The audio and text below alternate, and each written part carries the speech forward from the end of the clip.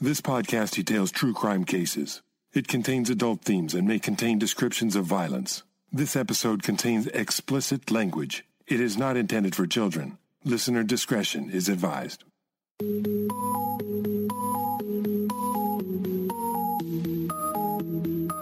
Thank you for joining me for today's episode of Once Upon a Crime. This is the last chapter of the series, Monstrous Moms and Dastardly Dads. So far, I've detailed cases where parents have killed their children in order to start a new life, without the burden of their children. But another motivation for child murder is sometimes revenge. In this case, a father, long divorced from his child's mother, feels he no longer has control over when or if he will be able to see his son, and plans the ultimate revenge. This is Chapter 4, Charles Rothenberg. Monday, February 28th, 1983. Marie Rothenberg just had a strange feeling all weekend. She couldn't put a finger on it, except that her ex-husband was not always the most responsible person. That she knew. But it was more than just that, she thought. Why wasn't he answering the phone? She knew he might just be acting like a jerk. Their 3-year marriage had ended in divorce, and if it wasn't for their 6-year-old son, David, she'd be happy enough never to see him again. Marie had met Charles Rothenberg when she was just 20 years old. She had fallen for him quickly, in large part, she thought, because he came from a dysfunctional family like she had. Marie had been one of 8 kids born to an alcoholic mother. Her mother was abusive to her children, and as a result, Marie and her siblings were taken away from her and sent to live with their father, who was remarried. Her stepmother, Marie says, invented the word wicked. Charles told her his mother had been a prostitute, and he was raised in an orphanage in the Bronx. He'd never known a family of his own. Marie wanted to get married and create a loving family, like the family she'd never had. She felt that together, she and Charles could create a happy home. But it wasn't long after she married Charles Rothenberg that Marie realized her mistake. He became abusive towards her and started cheating on her with other women. Marie was soon pregnant, and that seemed to give Charles an excuse to go out without her and meet other women. But after their son David was born, something changed, although not quite for the better. Charles became obsessed with his baby boy. Marie no longer mattered. David was the only person he cared about. Once, when the baby began crying, her husband pushed her, knocking her to the floor. He then began kicking her and told her if she ever made his baby cry again, he'd kill her. Marie was terrified to stay with Charles and equally afraid to leave him. Fortunately for her, Charles was arrested for forgery and sent to jail. Charles had a criminal history, mostly for theft and robbery. His most serious offense had been for armed robbery. He was convicted of check forgery after Davy was born and sent to prison. He was incarcerated for 2 years. During that time, Marie divorced him. When he was released, his first thought was to see David. Marie hadn't taken the toddler to the prison to visit his father. She felt he was too young, and it would be too confusing for him. Charles was angry that he'd missed out on 2 years of seeing his son. In his mind, it was Marie's fault he'd been separated from him. Now he set about making it up to him. Marie knew that Charles loved David, almost obsessively so. He indulged him, showering him with gifts and walking him to school every day. Marie and Charles only lived a few blocks apart from each other in New York. Marie allowed Charles to see David almost any time he wanted to. She figured that would keep him from causing problems, and she knew that Charles loved his son, and Davy loved him in return. Life could sometimes be stressful for Marie. She had to work full-time to support herself and David. Charles had taken the jobs he could get, as a cab driver and then as a waiter.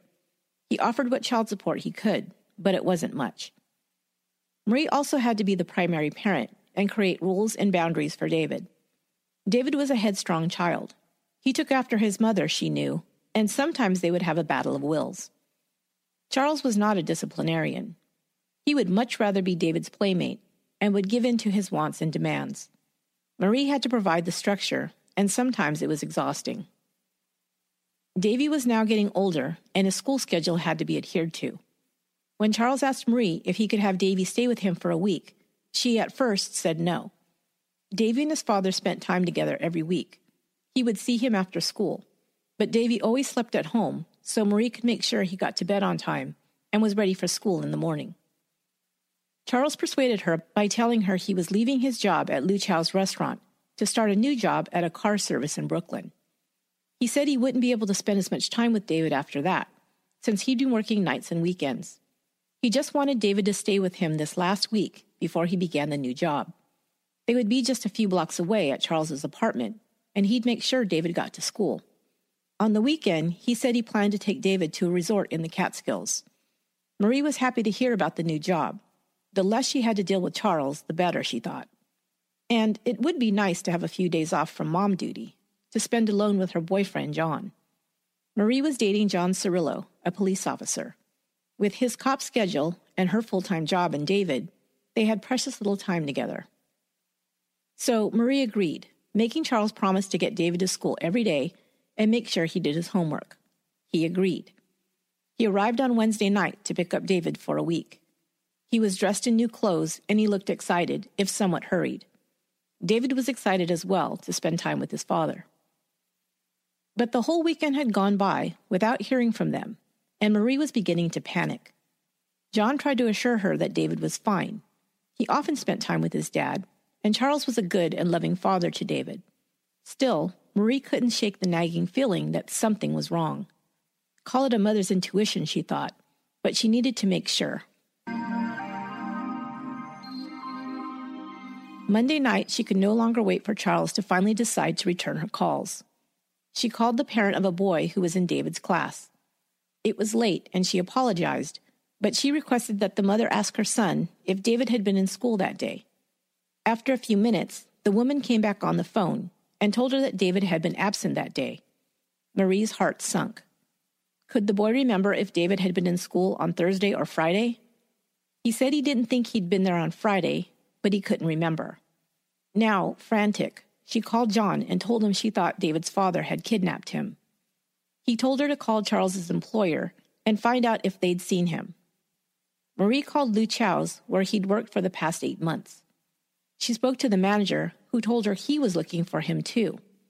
Charles was suspected of having embezzled money from his employer. He had been fired, and the manager believed he had returned when the restaurant was closed and vandalized the place. There was a warrant out for his arrest. Now Marie was beyond panicked. Her ex-husband had not just taken David on a vacation. He was on the run from the law, probably hiding God knows where, and he had taken her 6-year-old son with him. Now she went to Charles's apartment and begged the landlady to let her inside. She also called the police. While waiting for them to arrive, a neighbor came and told Marie she'd heard Charles screaming and yelling at David inside the apartment recently. She heard David crying for his mommy, and Charles became enraged and yelled at him to shut up. Marie was horrified. She never would have suspected Charles of behaving that way with his son. She felt duped and like the most irresponsible mother that ever lived. The landlady told her that Charles had been acting crazy, rushing around and throwing things in the dumpster last week. She saw him leaving with a suitcase on Thursday. She had not seen David with him. After he'd left, she'd looked in the dumpster. There were pictures of David torn to pieces. The landlady let Marie and the police into the apartment. They found a note Charles had taped inside the door that said he'd gone to upstate New York for a month. Inside the kitchen was another note addressed to the landlady. "Here are your keys," it read. "I will not be returning. Charles Rothenberg." The apartment was empty. Marie quickly drove to the police station to file a missing persons report.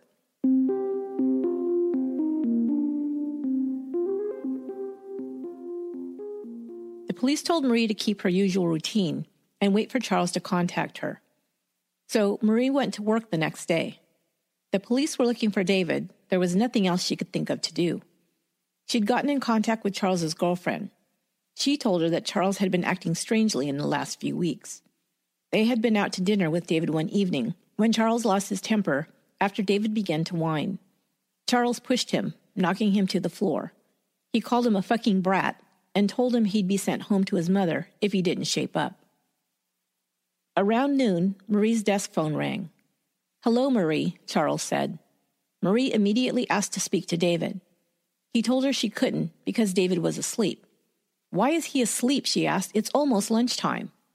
"It's the time diff," he began, and then stopped himself.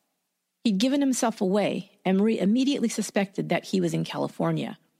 He'd always promised to take David to Disney World, but there was no time difference between New York and Florida. "Are you in California? Are you at Disneyland?" she asked him. "No, Marie, I'm not," he answered. "I'm in upstate New York. We're at a farm where no one can find me." She knew he was lying. He still wouldn't let her talk to David. She became hysterical. He hung up on her. When he called back a few minutes later, Marie strained to hear anything that might tell her where they were. She could make out the unmistakable sounds of a video game in the background. She asked to speak to David. He said he couldn't come to the phone. "I'm going to keep him for a while," he told her. Marie doesn't remember the rest of the conversation. She knew that she was losing it. She was crying, begging him to let her speak to her son, and angrily demanding he bring him home. She doesn't remember threatening him, as Charles would later say. He'd say that Marie told him when she got David back, he would never see him again. She admits it's possible that she might have said it in her panicked state, but she doesn't remember doing so. Charles then hung up again. Before hanging up, he promised to call her back that night. He never did. She waited that night and all the next day, but no call came. Finally, on Thursday morning, 2 days after his last call, the phone rang. Marie picked it up, but it wasn't David or Charles. It was Western Union. "Mrs. Rothenberg, I have a telegram for you." Marie's blood froze in her veins. "Read it," she said. "Dear Marie," she read, "by the time you read this, I will have terminated my existence. You have caused me enough harm.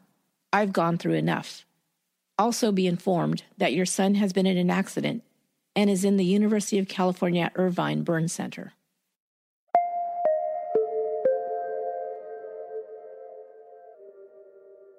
The trip had begun so promising.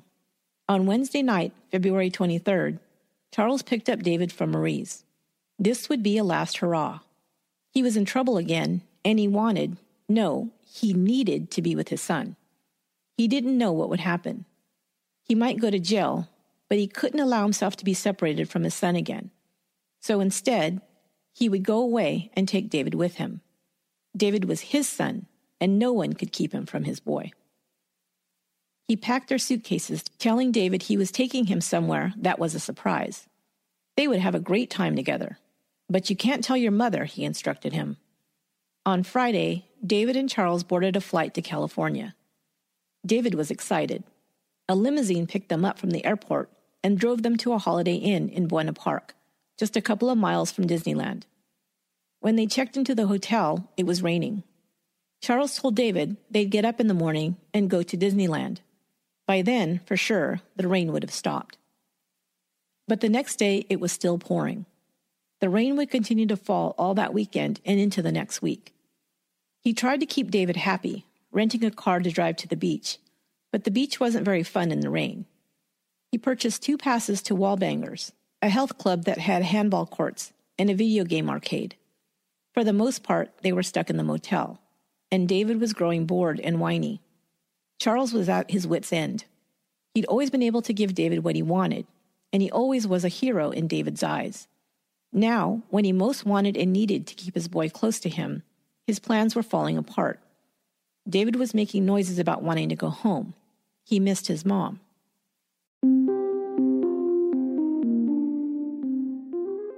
On Tuesday, he'd called Marie, and she began to yell at him. As always, he thought. She said she was calling the police and that he'd never see his son again. His son! How dare she say that? No one was going to take his son away from him. Later that day, he took David with him to a local hardware store, where he purchased a 2.5-gallon container of kerosene. On Wednesday, Charles moved them from the Holiday Inn to the Travelodge in Buena Park. Charles backed his rental car into the space closest to their room. David was excited about the queen-sized waterbed. Later that night, when he got into bed, Charles gave David a sleeping pill to make sure he fell asleep quickly. A woman who was staying at the same motel looked out of her window just before midnight to see if the rain was still falling. She was on the 2nd floor, and looking down and across the parking lot, she saw a white car backed up into the stall directly in front of room number 139. She later said she noticed it because the driver's side door was open and the engine was running. A moment later, she saw Charles come out of the open motel room door. He was carrying a large white jug. She saw him walk over to a trash barrel and place it inside. He then returned to the door of the motel room and bent over as if to pick something up. He stood up and closed the door and walked to the running white car. He slammed the car door and peeled out of the parking lot. The witness said he must have been going over 40 miles an hour. Just then, she heard a loud explosion, and the window of room 139 blew out. Flames shot out of the broken window, and she could hear screams coming from inside. People began running out of their rooms, alerted by the explosion. When they saw the flames and heard the screams, motel guests swung into action. One man began kicking in the door, and another grabbed a nearby chemical fire extinguisher and began to spray the fire. 3 men, 2 who were never identified, risked their own lives to enter the room. They saw a small body lying on the floor at the foot of the bed, blackened by the flames. They dragged him out of the room. An ambulance arrived and rushed the burned child to the University of California, Irvine Hospital Burn Center. Later, it would be estimated that the fire reached over 900 degrees Fahrenheit. The television tube in the room exploded in the intense heat.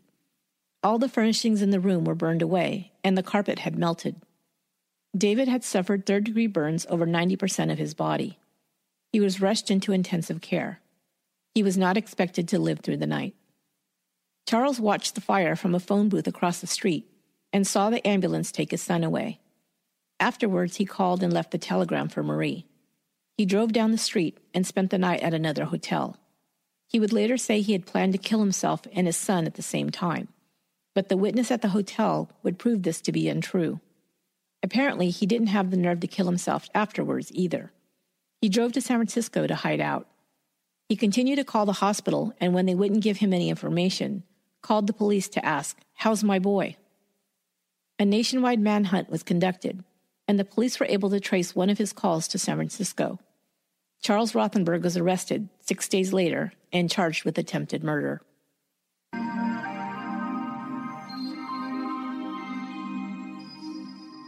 But little David Rothenberg did live. His doctors considered it a miracle. Marie was on the first plane to California, and at first she couldn't be sure that the bandaged figure in the bed was her son. By the time he'd reached the hospital, David was in a coma, and when he finally emerged, he could not see or talk. Every part of his body had been burned, and he would have many painful skin grafts and surgeries. It took over 3 months for David to be taken off of the critical list. 2 months after that, he almost died during another surgery. He was in a coma, but once again, miraculously pulled through. Marie stayed by his side in the hospital for months to make sure nurses and doctors knew her son's name was David and he was a 6-year-old boy. She taped a picture of him in happier days to his bed so that everyone could put a face to her son, who was so badly burned that he was unrecognizable. 9 months after the horrible night that his father had tried to end his life, David left the hospital. He still could not walk, but he could see and talk again. He still had pain and would undergo many more surgeries to reconstruct his face, but he was alive. Marie had to admit to David that his father had done this to him. When David asked why, his mother didn't have a good answer. "Daddy is very sick," she told him. Marie and David returned to their home in Brooklyn. His schoolmates cheered when he returned. Due to all the media attention about what had happened to him, he had become a minor celebrity. But as time went on, things became harder. He was stared at wherever he went. His face was still badly disfigured. David, however, never felt sorry for himself, and once told his mother, "God gave me 3 chances to live. The first one was in your belly. The second was when I was saved, and the third will be up in heaven. And I have to make these the best I can."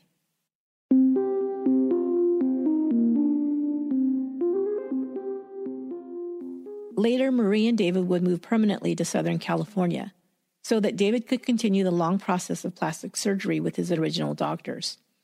Marie became close to the Buena Park police lieutenant who'd led the investigation. They began dating, and in 1988, Marie married Lieutenant Richard Hofdahl. That same year, a made-for-television movie titled David was aired on ABC. It was based on a book written by Marie Rothenberg about her son. Bernadette Peters plays Marie Rothenberg, and David was played by 7-year-old Matthew Lawrence, the younger brother of Joey Lawrence. In 1988, David was a preteen and was living a fairly normal life for a boy his age in Southern California, going to school, riding a skateboard, and dreaming of becoming a pro skateboarder. He was adamant at that time that he never wanted to see his father again.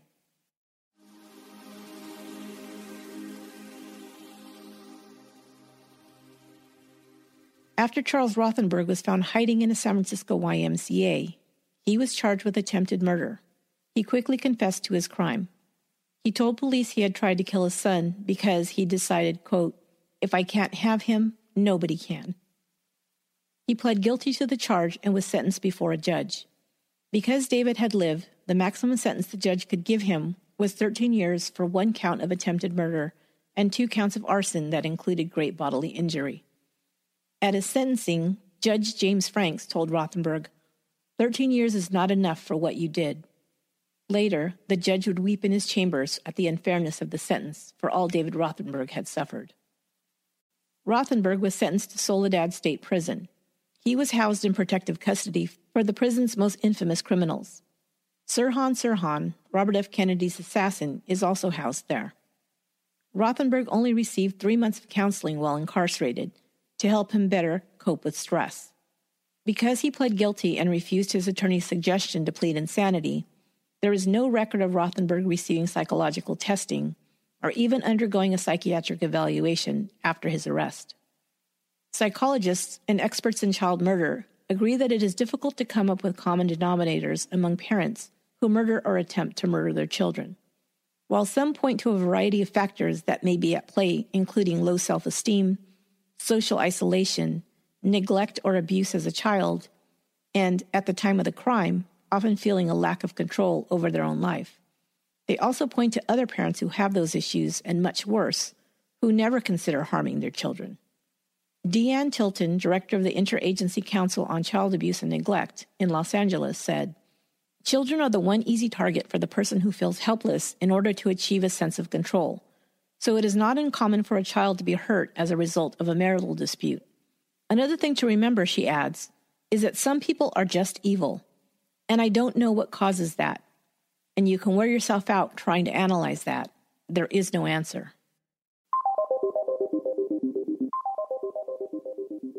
Charles Rothenberg was sentenced under a California guideline that at that time allowed prisoners 1 day off of their sentence for every day they worked or participated in an education program. He was released in early 1990 after only 6.5 years in prison. Even Rothenberg admitted that his punishment didn't fit the crime. "Do I deserve to be set free?" he wrote to the Los Angeles Times. "No, it's an unforgivable act." Due to public outrage at his release, prison officials had to keep his whereabouts after his release secret. They were, however, required to notify Marie and David. David's family took several security measures before Rothenberg was released to make sure he could not come in contact with him. The only assurance they were given by prison officials was that Rothenberg could not live within 25 miles of their residence. In 1996, Rothenberg was arrested once again for attempted murder. He was living in Northern California and working as a waiter when he got into an altercation with a 47-year-old man that often frequented the restaurant. The victim said he chased him down a hallway at an Oakland motel, shooting him once in the head. The victim survived.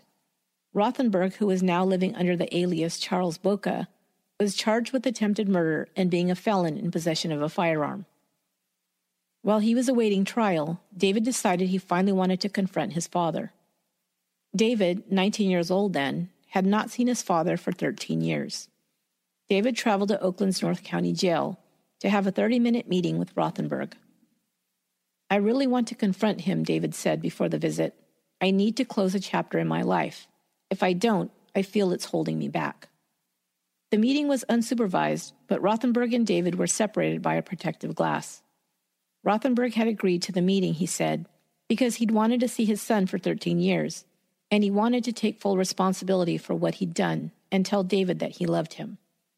Reportedly, after his father told him he loved him, David responded, No, you don't. You're no father. Real fathers don't hurt their children the way you hurt me."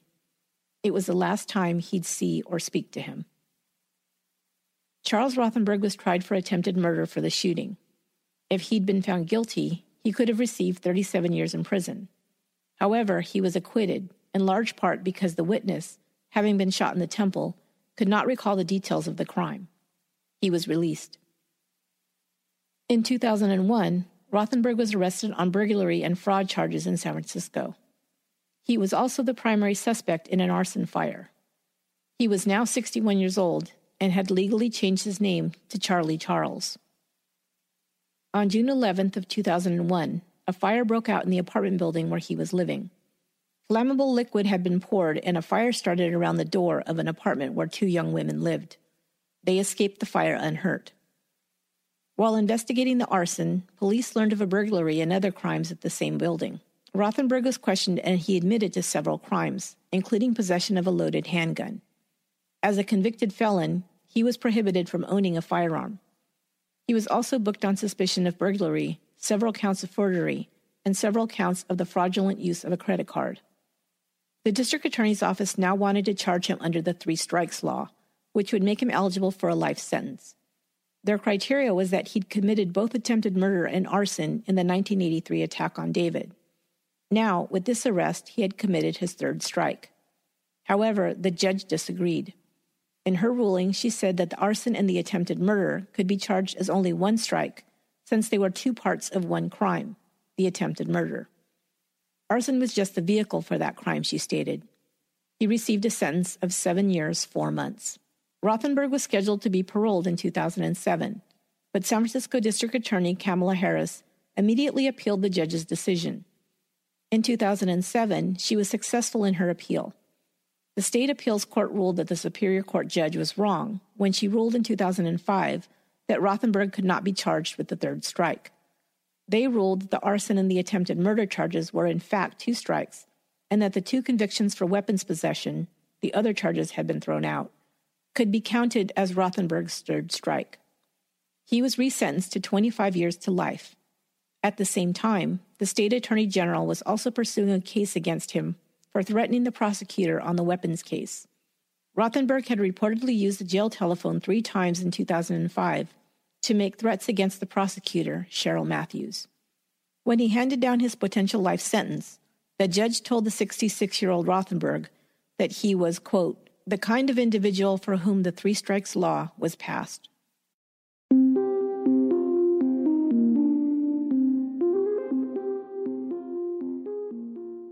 David Rothenberg has since changed his name and is simply known as Dave. Today he is 40 years old and an artist living and working in Las Vegas. A year after the tragedy, he was visited by pop superstar Michael Jackson. Jackson offered to pay all of David's medical expenses, but his offer was declined since Marie's insurance was covering the hospital bills. Instead, Michael Jackson became a lifelong friend to Dave, and the person that David says most encouraged him to become an artist. David was interviewed on The Larry King Show about his friend Michael Jackson after he died in 2009. He heard about me, and he had contacted me and wanted to meet me. How old were you at the time? I was about 7 years old at the time. And were you in the hospital? I was not in the hospital at the time. I was in interim back and forth from surgery. And what did he do for you? Well, basically, he befriended me. He took me into his life, which is very rare for Michael to do. But he opened up his arms to me and accepted me as a very good friend of his. And throughout the years, he never let me go. The visit to his Encino house was very impromptu, and it was kept a secret by my mother. My mother surprised me one day and brought me up to Neverland. And I entered an arcade, and at the time, my favorite video game was Pole Position. And I was playing Pole Position, and I felt a little tap on my shoulder, and I turned around, and there was Michael. At that moment, we embraced, and that embrace never ended throughout our whole entire friendship. Dave attended Art Center College of Design in Pasadena, California. He studied film at first, but then switched to visual arts. He has had several collaborations with other artists, most recently with Las Vegas artist Charity Hopper. They recently exhibited a collection of pop art portraits of whimsical imagined characters. Dave is now a full-time artist and sells his work to private collectors.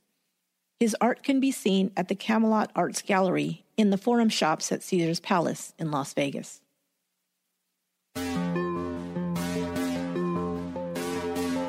That will do it for this episode of Once Upon a Crime. We now have merchandise. If you'd like to get a t-shirt, hoodie, or any other number of items with the Once Upon a Crime logo, you can find them at cafepress.com/onceuponacrime. Links can also be found on the Facebook page.